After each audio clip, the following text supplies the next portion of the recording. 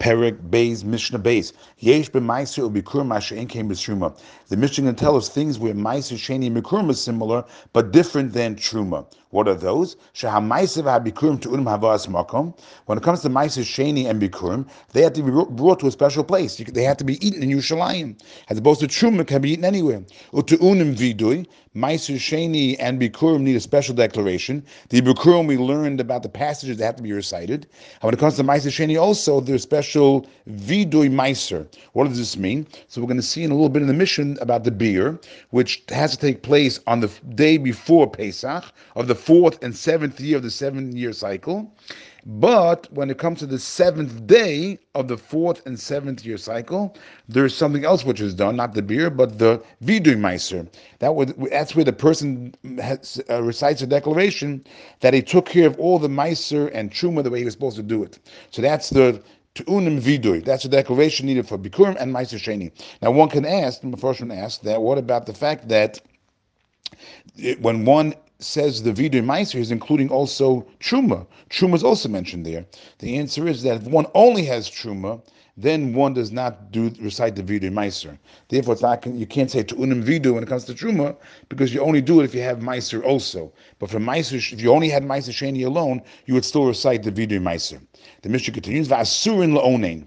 When it comes to meiser sheni and bikurim, if a person is an onein meaning someone's close relative died and it's now before the burial, so onein is not allowed to eat meiser sheni and bikurim, but he is allowed to eat truma. Rabbi Shimon permits even eating bikurim for an onein, because bikurim is called truma, and just like truma and onein can eat, so to bikurim. That's what Rabbi Shimon holds. The Mishnah continues. The chayav and biyo. We just mentioned that on the 4th and 7th year of the 7-year cycle, on the day before Pesach, the person has to do the beer, which is he has to take all his tevel and give out the trumas or meiser where they have to go.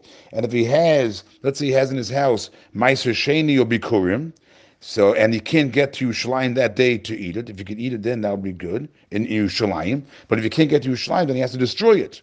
So that's v'chayav mebir. But when it comes to truma, if he has truma in his house, now he'll destroy it. He has to go ahead and give it to a kohen even after this day. Rabbi Shimon potters it again because bikurim is called truma, and therefore you could give the bikurim to a kohen even after this day. You do not destroy it, just like truma. Va'asurin kol she'ei melechel b'Yerushalayim. When it comes to meiser sheni and bikurim, if they got mixed up with other produce, let's say you have some meiser sheni that got mixed up with other produce, or bikurim that got mixed up with other produce, va'asurin kol she'ei, no matter how much meiser sheni or bikurim fell in, it's prohibited melechel b'Yerushalayim, now eating Yerushalayim. Now we just mentioned in the first Mishnah, the Mishnah before this, Mishnah Aleph, that meiser sheni is nullified if it's in a if it's together with a majority of non-meiser sheni produce. And when it comes to bikurim, we said that if you have one fruit of bikurim in 100 other fruits, it's nullified. So why are we saying that it's not nullified?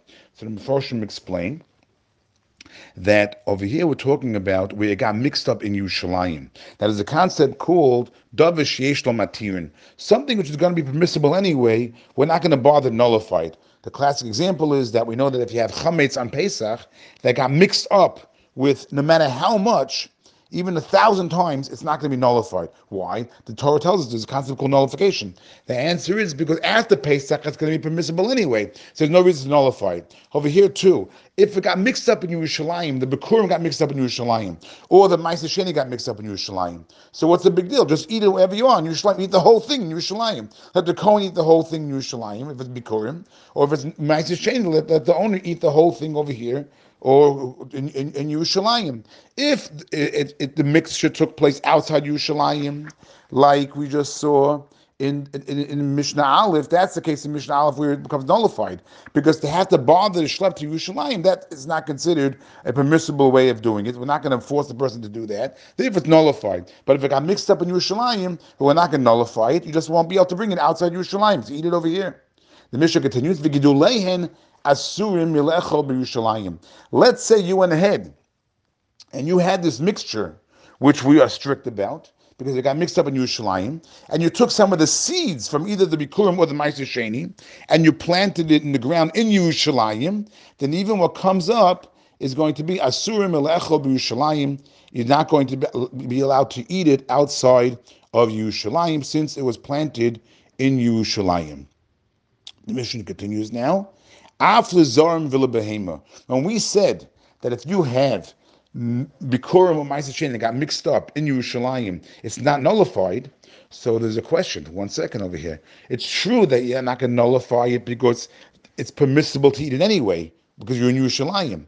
But there is a problem over here, because if it was a Bikurim, if you're not going to nullify it, a non-Kohen cannot eat it.